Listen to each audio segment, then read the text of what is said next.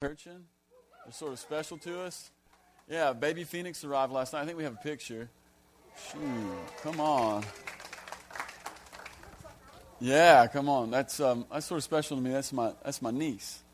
It's my niece by blood, so that's special.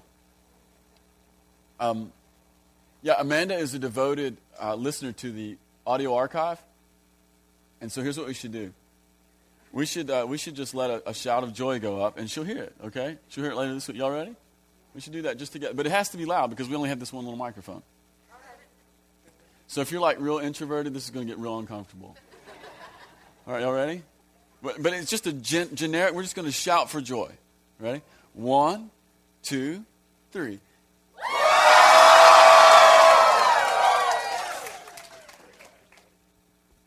Awesome. That's how much we love you, Amanda. Awesome. Yet another reason why I love the Vineyard. We just do weird things, just whenever. If you want to this morning, why don't you open up your Bible to Matthew chapter 21. Today is Palm Sunday. Kind of a big deal. It's the beginning of Passion Week, when Jesus entered Jerusalem to do what only he could do.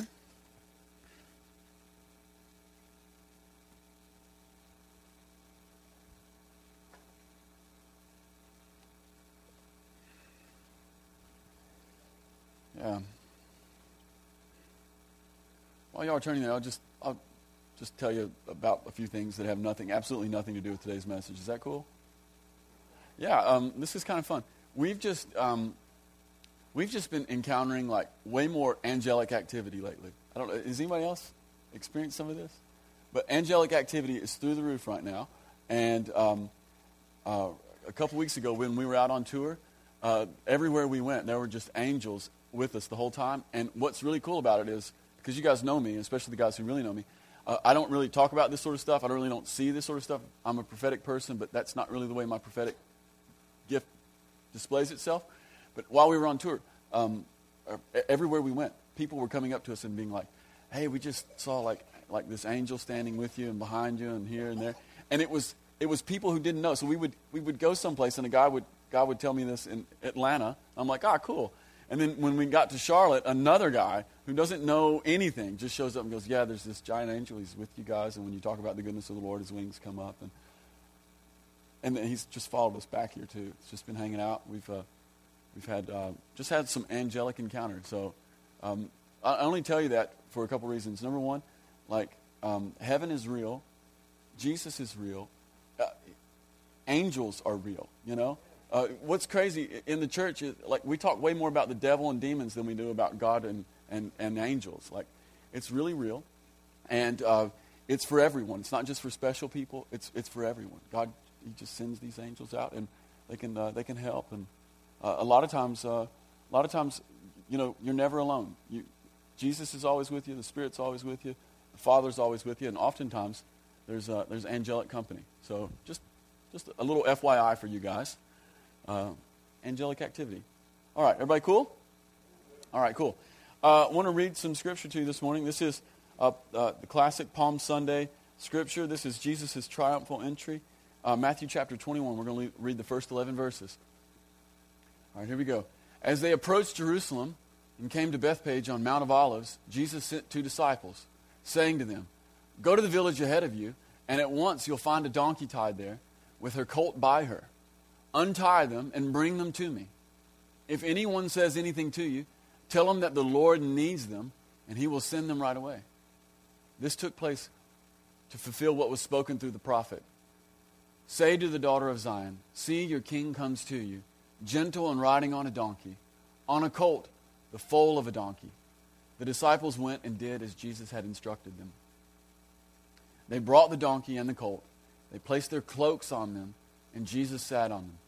A very large crowd spread their cloaks on the road, while others cut branches from the trees and spread them on the road. The crowds that went ahead of him and those that followed shouted, "Hosanna to the Son of David! Blessed is he who comes in the name of the Lord! Hosanna in the highest!" When Jesus entered Jerusalem, the whole city was stirred and asked, "Who is this?" And the crowds answered, "This is Jesus, the prophet from Nazareth in Galilee. Awesome. Father, we just ask that your Holy Spirit would really rest with us this morning. We just acknowledge, King of Glory, that you are already in the room. And Father, we just want to partner with your agenda this morning even more. Father, I ask that even now that you would make us more aware of your presence, more aware of your Spirit. We just as a church say, welcome, Holy Spirit. You're welcome to be here with us. Father, I ask that you would illuminate your word and that you would pierce our hearts, even in the hard and callous places that you haven't had access to in years. We ask it in your name, Father. Amen. Amen. All right. How many of you guys know that Jesus is the King? See, here's the deal. Jesus isn't a king, he's the King. And if you were to put all of the kings who ever lived together, and if you were to take all of their glory of all the kings who ever lived, all the great leaders who were ever around, and if you were to compare them to Jesus, all the kings of all the ages are simply a little tiny candle, and Jesus is like the noonday sun. You know? There's no king like King Jesus. I love what Paul says in Colossians chapter 1:16. He says, "For by him all things were created, things in heaven and things on the earth, visible and invisible, whether thrones or powers or rulers or authorities, all things were created by him and for him. He is before all things, and in him all things hold together." I love that scripture. It's Jesus, there's no one like him. Even right now, it says that in Jesus, all things are held together. You realize, like, if it wasn't for the fact that Jesus has perfect rule sitting on the throne, like, our bodies would just disintegrate. We'd just, billions of atoms. But right now, you're sitting in the purple chair, unified, whole, having logical and cogent thoughts for the most part, because Jesus rules right now. There's no king like him. There's no one with glory like Jesus. And not only that, one of the reasons that we love Jesus, and one of the reasons that we love his presence, and one of the reasons that we just want to acknowledge the kingship of the Lord Jesus is because Jesus is the bringer of the kingdom. And so anytime we get around Jesus, we get around his kingdom. When I talk about his kingdom, what I'm talking about is his perfect rule and reign. So anywhere the Lord Jesus is, the rule of heaven begins to infiltrate that place. And what that means is anywhere Jesus is, peace, joy, love, healing, comfort exists in that place. That's the reason that we so value the presence of God, because we know that when we begin to experience the presence of God, we know that when we begin to encounter the presence of God in a tangible and weighty and real way, we're not just getting a goosebump, but we're getting the heavenly reality of love, joy, peace, patience, and the power of God. We're getting his rule and his reign. We get Jesus. You don't get Jesus, you get his rule and his reign. Any place you find his rule and his reign, you'll find Jesus. They come together. And it's one of the reasons we so value the presence of God. We so value what Jesus taught his disciples when he said, "Hey, you guys should pray like this. You should pray on the earth as it is in heaven." That's a presence of God prayer. That's a kingdom prayer. That's a King Jesus prayer.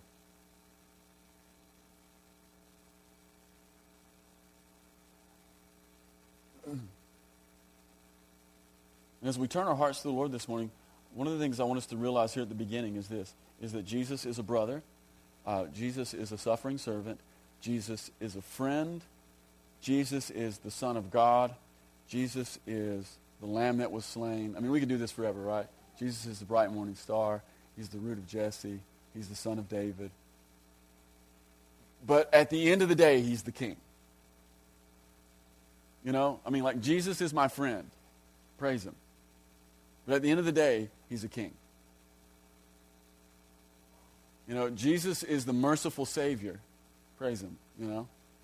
But at the end of the day, he's a king, and we can't lose sight of that. You know, one of the things that this understanding will do for us is it will cause us all to find our orbit around him. Like, Jesus is my friend, great. But he's also a king, and because he's a king, I should find my orbit around him. Jesus is the sun, and I'm just a planet. I'm just a moon. and I find my spot in the universe around him, around his goodness, around his compassion, around his mercy, around his love. There's truly nobody like him. And so one of the things that we see in today's passage is what we're looking at here is we're looking at the entrance of the king. Jesus is heading to Jerusalem for the last time. Passover preparations are beginning, and the city is starting to swell. Jerusalem was not a huge city, okay? Maybe by ancient standards it was kind of a big city, but it certainly by today's standards it wasn't a big city. Like when there wasn't a festival going on, Jerusalem was a pretty small town, 30 to 60,000 people. They're not really sure. Pretty small town. But during festival, like a Passover festival, the city would just swell. And some estimates say that there would be close to 1.5 million people hit this little spot, okay? So can you imagine this? You're a small town, not much bigger than Campbellsville, and then once or twice a year, but especially over the Passover, just people, hundreds of thousands of people would just flood into a city. You guys ever been here on 4th of July? Yeah, it's like that, only more. And so the city would just explode. And that's the scene that Jesus is walking into here. And the city is it's alive and it's buzzing. And at this moment when Jesus is beginning to make his final approach into Jerusalem, Jesus is just on fire, okay? He's absolutely on fire. I mean, he is healing the sick. He's been tangling with the scribes and Pharisees, making them look foolish. Jesus has got such great buzz right now. He's going in on his final time. The city is on fire. Jesus is on fire. And then things begin to change. But before that, Jesus sends a couple of his disciples to a village. And this is one of the most hysterical passages in the Bible for me. These first few verses in chapter 21. Jesus sends a couple of his disciples to a village, and I want you to really imagine what's happening here, okay? Like in reality. Jesus is about 2 miles outside of the city. The city is packed with people. There's all kinds of just everything. Like people are selling hot dogs on the side of the road. People are selling, your lamb and your doves and everything you need to go to the temple. Huge festival. And he's about 2 miles out, and he knows what's going to happen, by the way. He's just told them that I'm going to be killed, I'm going to be flogged, I'm going to be beaten, and I'm going to be raised up. They don't understand it.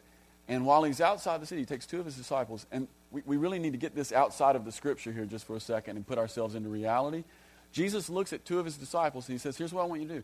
I want you to go up to the next village, and I want you to tell a guy, you're going to find a little donkey, and you're going to find a colt. And I want you to tell the guy, I don't want you to even tell him anything. I just want you to go grab it, and if he says anything to you, just tell him the Lord needs it, and we'll bring it back.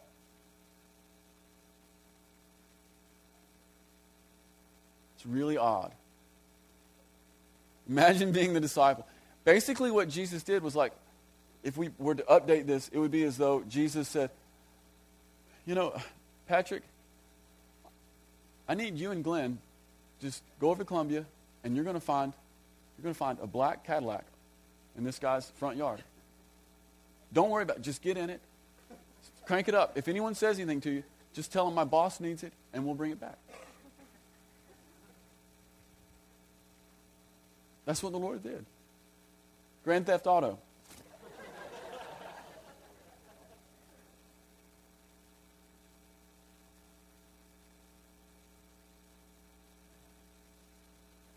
And what's even funnier about the whole thing is that there's zero evidence that Jesus had worked any of this out beforehand. There's zero evidence. So he sends his disciples on this little covert mission. Just go take the black Cadillac, bring it to me, just tell them I need it. So even now, one of the things that we're beginning to see is the extent to which Jesus rules over everything. You realize the only way that this makes any sense, the only way this isn't a joke, is the fact that Jesus really is the king, and even though that guy thinks it's his donkey, it's really not. Because when you're the king, you own what? Everything. It just doesn't matter. It doesn't matter if you built the house. If the king wants your house, he comes and takes your house, right? And so the only context in which go and take the black Cadillac in Colombia and bring it back to me makes any sense is the context in which Jesus is the king who owns everything, everywhere. He has perfect authority, and he can just do as he pleases because he's the king. Look at verse 3. It's really interesting. Jesus says to you, he says, if anyone says anything to you, tell them that the Lord needs them, and he'll send them right away. You need to underline one little phrase in there. And the little phrase you need to underline is this: the Lord needs them. Isn't it crazy that there are things that God needs that you have? It's like God doesn't need anything. That just sort of like strikes our religious bones, right? Oh, God doesn't need anything. Actually, there's a lot of things he needs, and chances are you have it. The real question is this: is how much of a yes is in my heart when Jesus comes and wants my stuff? Not just my stuff, but what about like my whole life, you know? Am I available to him? That'd be one of the things we need to begin to deal with right now. Am I available to him? Is my stuff available to him? Is my life available to him? To the extent that we have a yes toward Jesus' needs is the extent to which the kingdom can come quickly. See, the yes in my heart is the ceiling on what God can do in a particular time and place.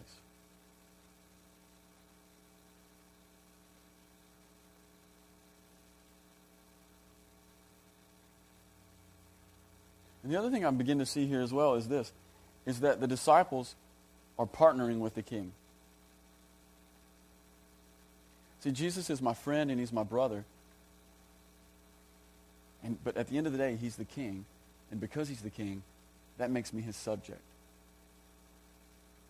And so Jesus says, hey guys, this is what I want you to do. I want you to go up the road just a little bit. I want you to grab a car for me. And I want you to bring it back to me and tell him the boss needs it.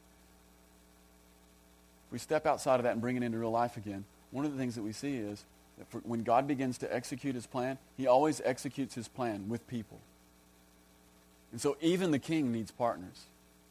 Even the king needs help. Even the king is going to do what he is going to do by taking people like you and I and saying, hey, you know what, Kevin, I could really use your help. Would you mind to just go do this and that for me? There's always this aspect of partnership. Anytime there's kingdom rule, anytime the king begins to show up in a territory, anytime the king begins to display himself in a city, if we can bring it into context more and more, anytime King Jesus is going to be known in an area, in a town, among a people, he's always going to do it by creating partnership with people like you and I. And so one of the things we have to begin to settle now is a couple things. Number one is like, am I available to him? Like, am I available to him? Is my stuff available to him? Because to the extent that we live with yes in our heart is the extent to which the kingdom can come in a time and a place. I mean, eventually the king will get what he wants.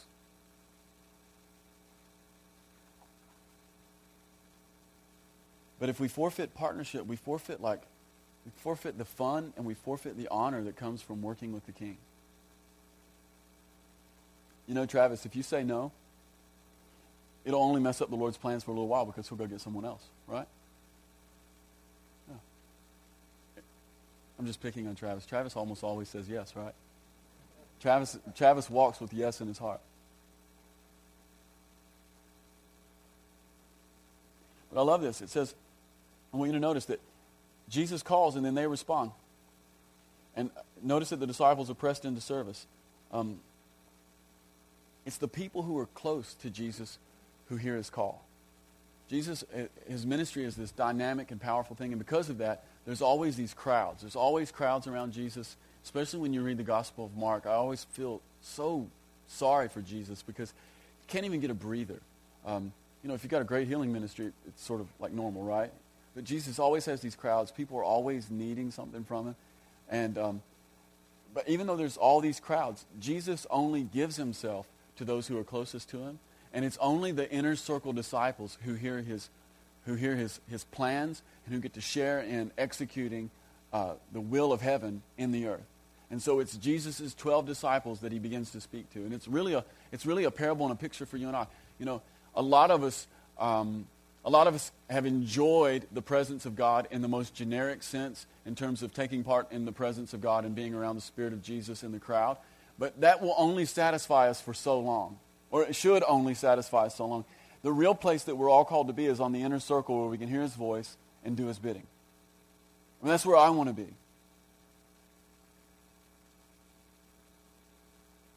It's about partnership. You know, some are called to go, some are called to give, some are called to do this or that. But it's only Jesus' disciples and his subjects who get to partner in seeing his kingdom come to town.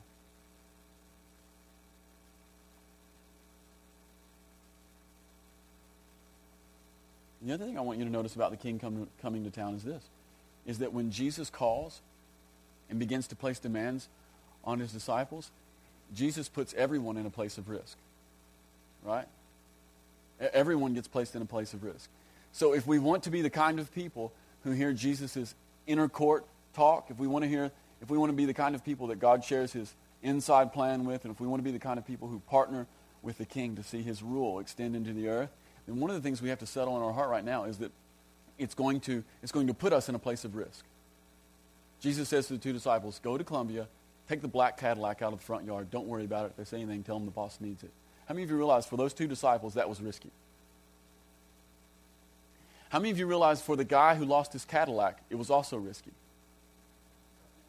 Maybe they wouldn't bring it back, right?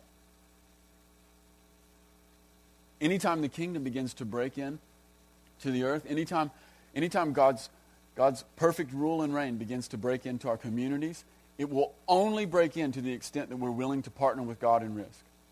And it will be risk for every single person. Those that go and those that give partake in risk. If we're the kind of people who want to hedge our bets, we're just putting a ceiling on what God can do in our life. Like if you're not willing to look like an idiot, if you're not willing to be wrong, wow, you know. How many people in here can be an idiot? Like, one of the things I've learned, I'm 32, I'm almost 33. One of the things I've learned after 33 years is that being foolish is very, very simple, you know. I've got a master's degree in that. By the time I'm 40, I'll have a PhD. And really, at the end of the day, that's the only qualification that it takes to be a good partner with Jesus. Are you the kind of person who can handle risk? Are you the kind of person who doesn't mind looking foolish?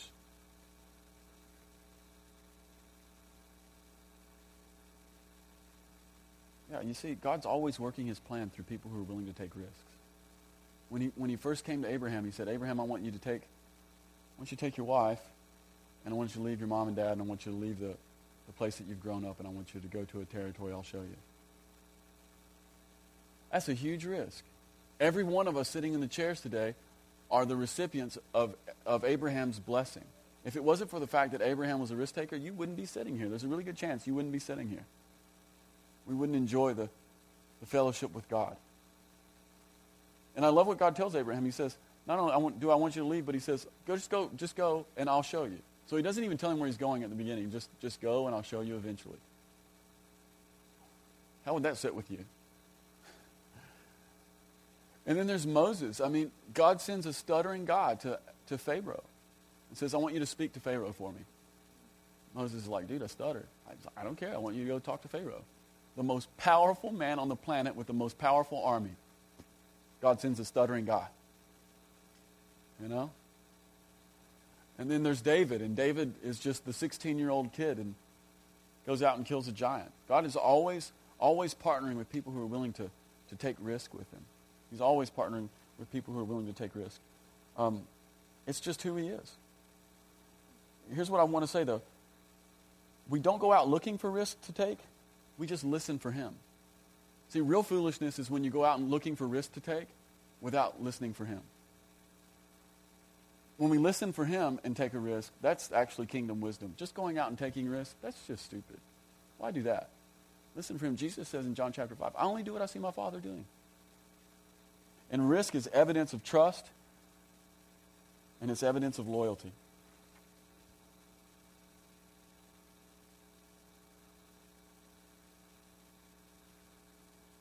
Look at verse 4. This all took place to fulfill what was spoken through the prophet. One of the things I want to tell you is this, is that Jesus, at this moment, he knows the score. Like, Jesus knows the score. He's going into town. He knows that he's going to be put to death. Like, no one took Jesus' life. He laid it down. And Jesus knows the score. Sometimes Jesus knows the score by revelation, and then other times he knows it by revelation.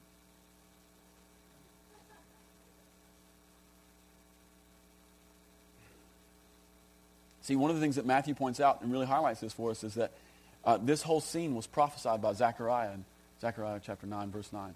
We can put that up. This is great, okay? Way before Jesus shows up, Zechariah prophesies. He says, "Rejoice greatly, O daughter of Zion. Shout, daughter of Jerusalem. See, your king comes to you, righteous and having salvation, gentle and riding on a donkey, on a colt, the foal of a donkey." Way before Jesus ever shows up, it's prophesied. And can I tell you something? Before Jesus steps one foot into Jerusalem for this last time, Jesus already knows the score. He knows this scripture, and he's working out the details. He got it by revelation. You know what kind of revelation he got it by? The scripture.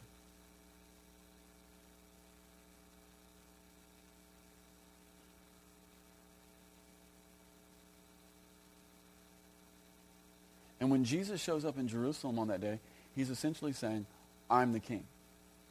What's funny is Jesus doesn't show up shouting, "Hey everyone, I'm the king."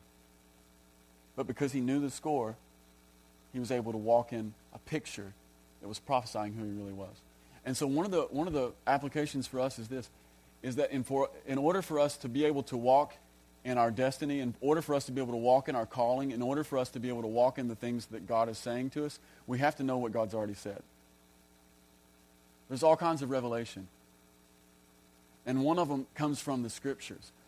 Serious students of Jesus know that if we're going to be in step with God, we have to know what he's already said in the Bible. You know, if we want to be prophetic people, if we want to be anointed prophets who are able to speak encouragement over culture, one of the things we have to know is we have to know what the prophets from long ago have already said, because it keeps us in step. And a lot of times it's the perfect partner for the voice of the Spirit. It's like wings on a bird. We need the present experience of the Spirit, and we need the daily experience of God's Word to be able to get liftoff. Jesus knew the score.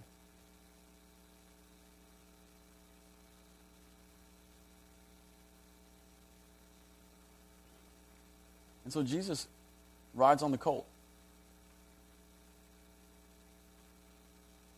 And one of the things I love about that is the fact that even Jesus took risk.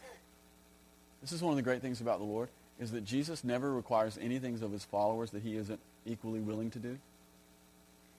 In Mark's gospel, we see this triumphal entry, and Mark's gospel gives us this little detail. It says that when Jesus sent the disciples to go grab the colt, that it was a colt that had never been ridden. How many of you know that Jesus took a risk when he put his leg over that colt? So Jesus gets on a colt that had never been ridden, and he's riding it into a town with hundreds of thousands of people who are shouting and going absolutely insane around him. Like if you've never been around horses, it's hard to underscore what kind of risk Jesus is taking right now. I remember as a kid, we grew up with horses. And my dad was one of the first. This is so vivid. I was no older than like 6 years old. It was one of the first horses that I remember him buying, and it was this absolutely insane saddlebred. Which, if you know anything about horses, they're just totally nuts. The whole breed is crazy. And Dad brings this horse home, and she's so beautiful. And he had bought her, and he puts the saddle on her, and she acts all right. Puts the bridle on her, she acts okay, and Dad leaves her hooked to the hitching post for about 6 hours. It's one of the first, we just see what's going to happen. Nothing happened. He's like, okay, I'm going to try this out. And I remember being down at the barn with him. He unhooks the horse, throws his leg over the saddle, and I don't even think his butt hit the saddle. And she went completely crazy. I just remember seeing Dad go like 12 feet in the air and land straight on his back. The horse ran off. I mean, it was like, it's a half-day thing to get her back in. Yeah. Like, even Jesus takes risks. No one had ever ridden this colt. He's going to ride it into town with a couple 100,000 people shouting at him.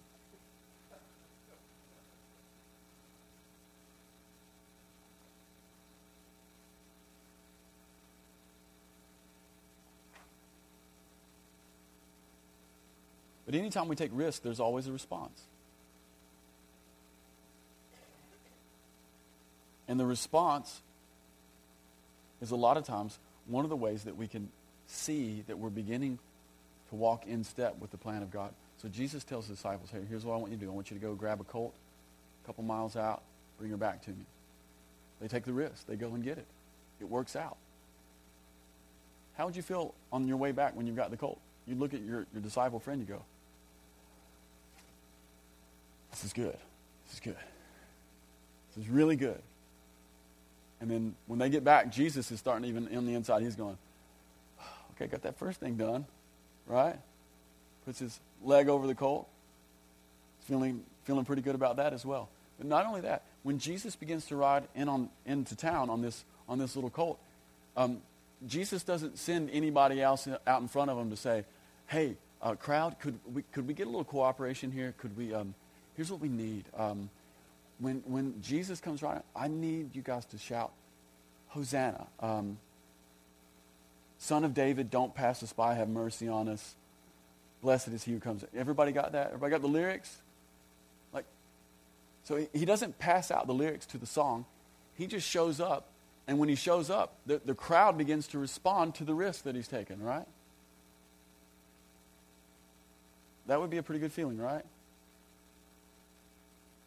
I'm in step with the plan of God.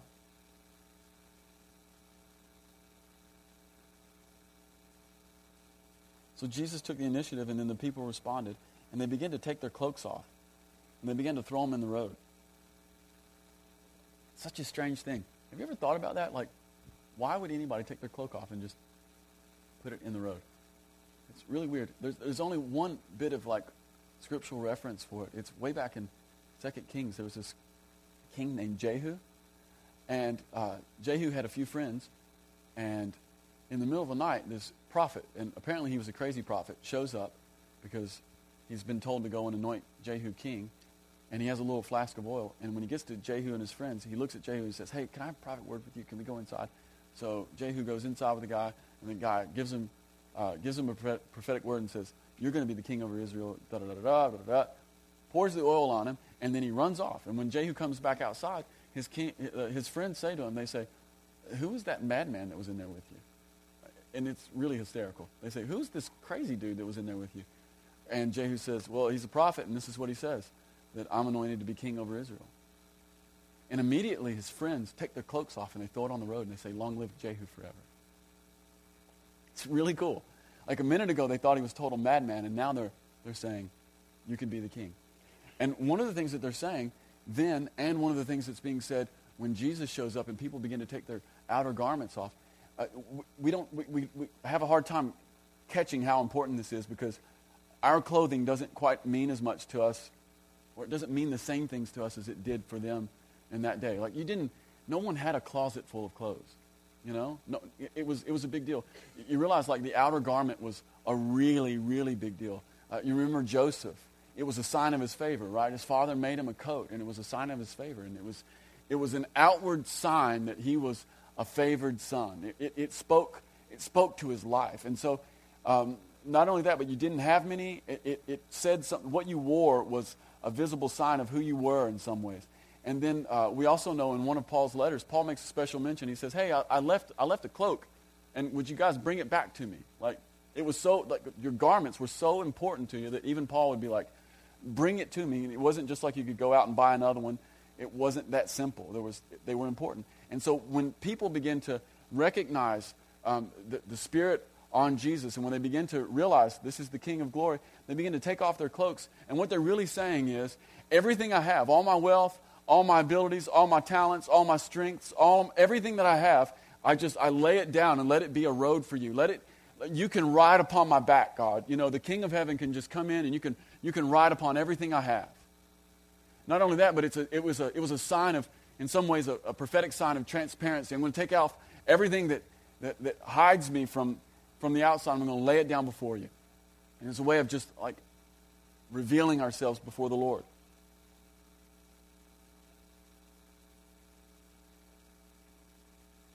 And in a lot of ways, this is the essence of worship. It's to acknowledge the King and then begin to respond before him. It's to acknowledge the King and then to begin to take our position before him. And not only that, but they began to cut down palm branches. And palm branches were a sign of victory. There's a scripture in Revelation chapter 7, and we also know from Maccabees, which is this old Jewish warrior guy who took over the temple. But the palms were a sign of victory. And so people were cutting down these palm branches, and they were taking off their cloaks, and it was just a giant show. Which is really great, because one of the things that we should be able to see here is wherever the King is, there should be worship. Like wherever the King shows up, there should be worship. There should be an expression. Anytime King Jesus shows up, there should be something in us that moves, and there should be some sort of an expression. It's the reason that we value worship around here. It's the reason that we don't want to be in a huge hurry, because when the presence of Jesus is among us, we want to begin to respond. When the King of Glory comes in, there's only one appropriate response, and it's worship.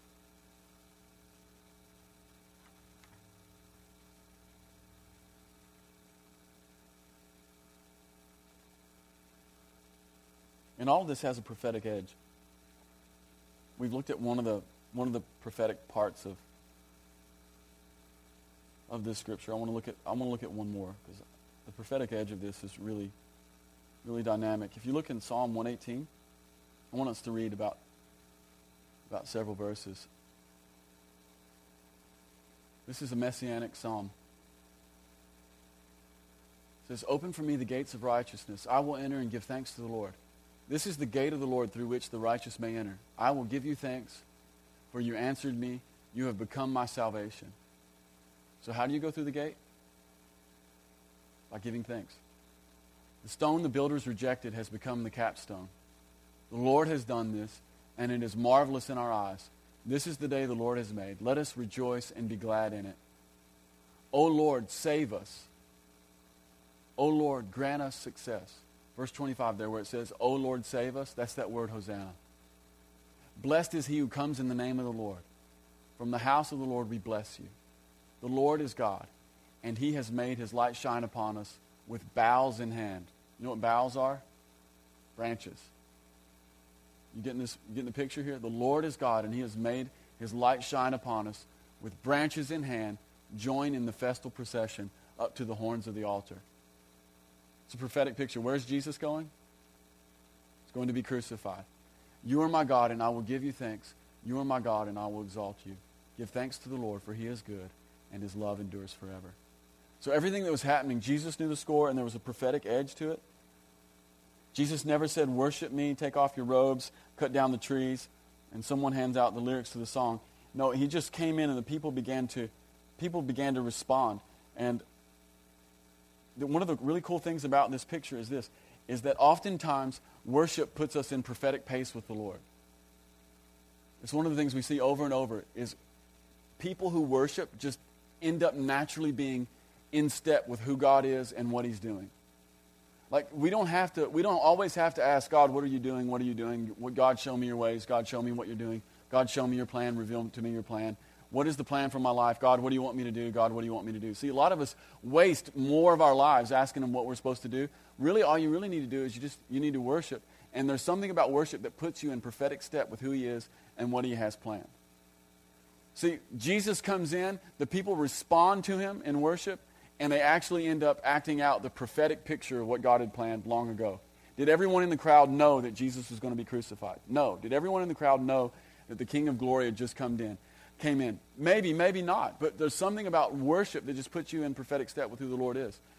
in the Gospels when Mary is with Jesus, right after Lazarus is raised up and right before Jesus is crucified. Just right around this time, Jesus goes and hangs out with Mary, Martha, and Lazarus. And at this dinner that they give him in his honor, Mary comes in and she pours out $40,000 worth of oil all over Jesus, and she wets his feet with her tears, and she wipes his feet with her hair. And then it really makes the disciples aggravated, and they say, you shouldn't have done that. You know, that money could have been used for the poor. And Jesus looks at them and goes, no, you guys need to shut up. She's done a beautiful thing. And one of the things that no one in the room had caught sight of, but Jesus knew, was that she had anointed him for burial. You realize Mary had no idea what was about to happen, but the overflow of her heart put her in step with what God was already doing. You know, one of the ways that we can be victorious at the Vineyard is just be a worshiping church. Like we don't have to grind in prayer to get the planned strategy. We really don't. I'm becoming more and more skeptical of the grinding in prayer for the planned strategy when it's divorced from being a worshiper. I'd way rather just be the kind of church where we just say, God, we love you. To the extent that we just acknowledge his presence, we'll always be in step with who he is. We'll be the Mary who is just at the right moment pouring out the right thing, you know?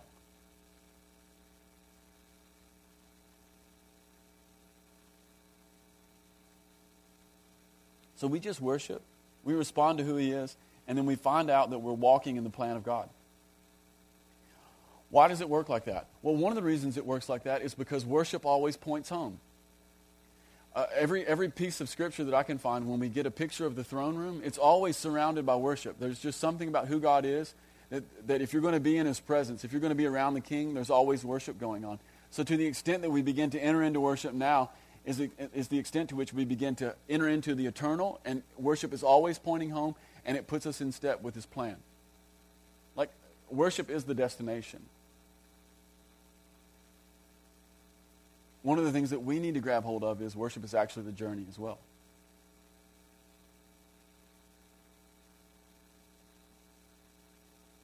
And when they're worshiping, they begin to cry out. They begin to say, Hosanna, which means save us. And it cuts two ways.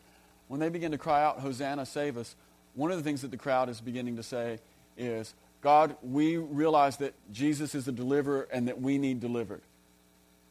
And at the same time, Hosanna is a praise to God for sending a deliverer. It's like all of this all in one.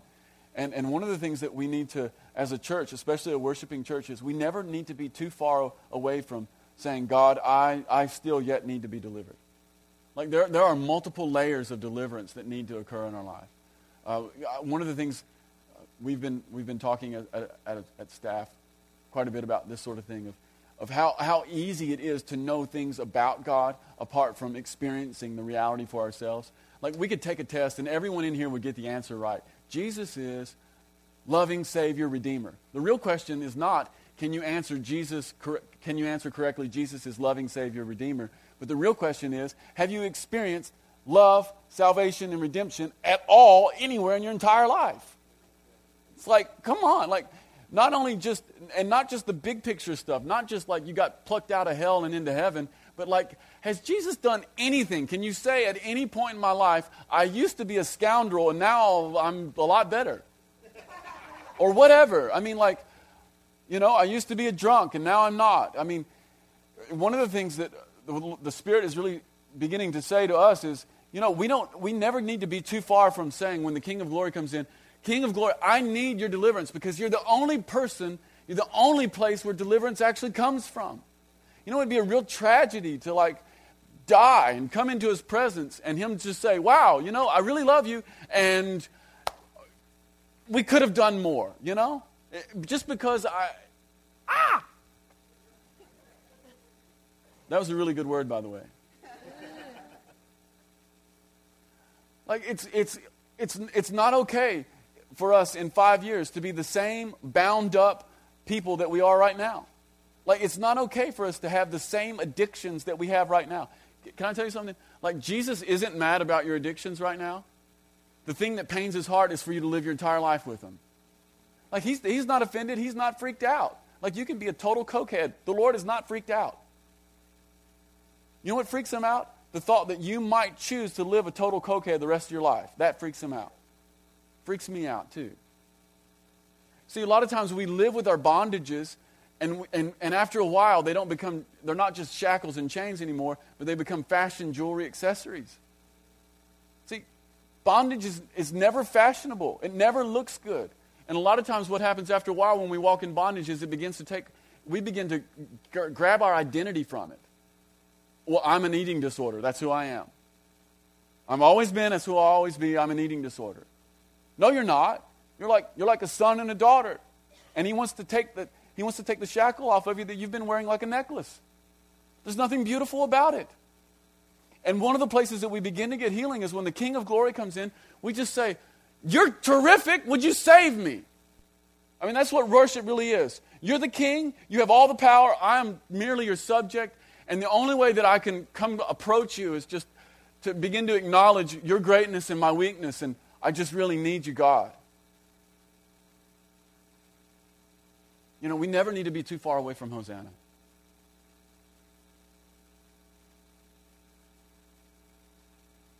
You get too far away from Hosanna, nothing much changes in your life.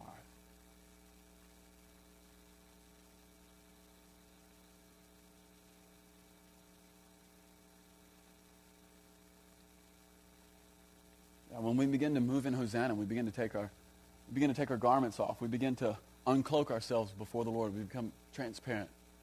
Say, everything I have is yours, and you can just, the best thing I have, because that's what the cloak was usually. It's the best thing that you personally owned. You just lay it and let the king ride on it. You know, it's my very best thing. It's just a road to keep your chariot from getting any mud on it.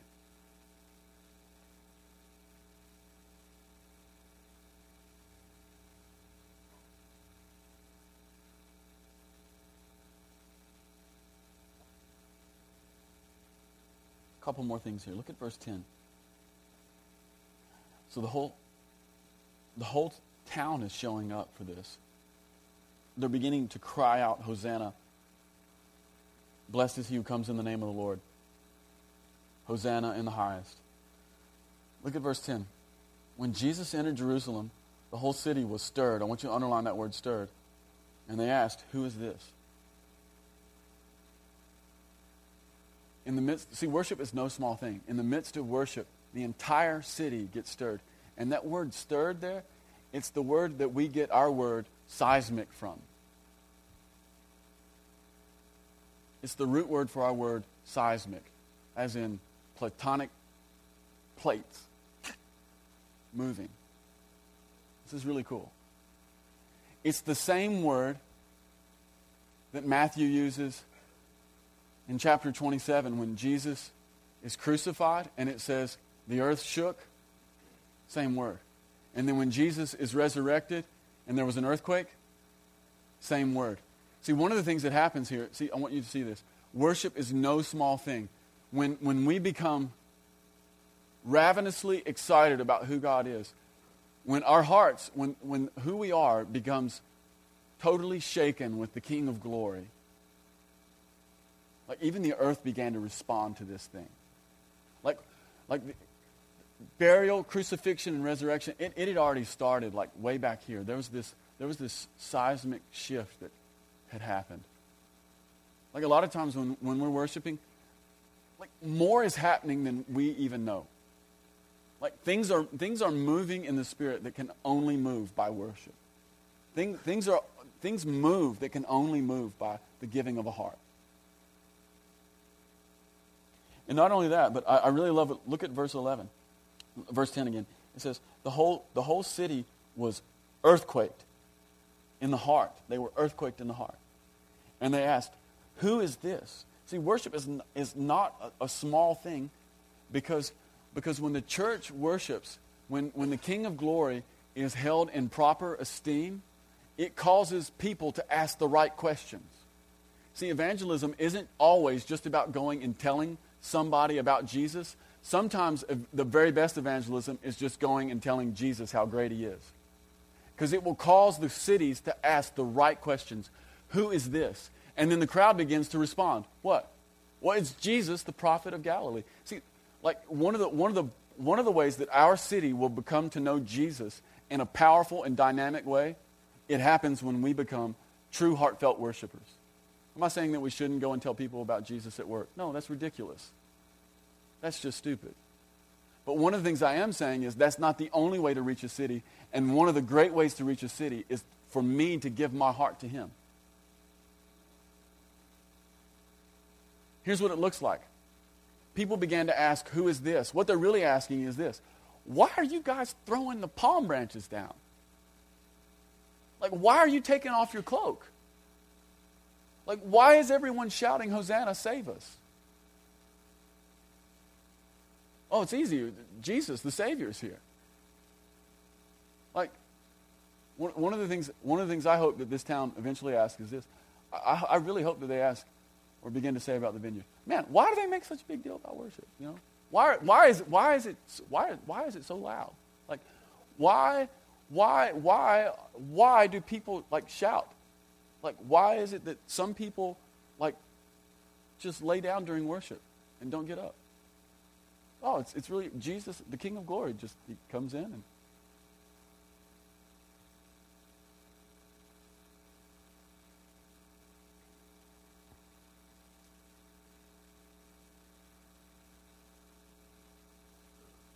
so here's what I want to do this morning.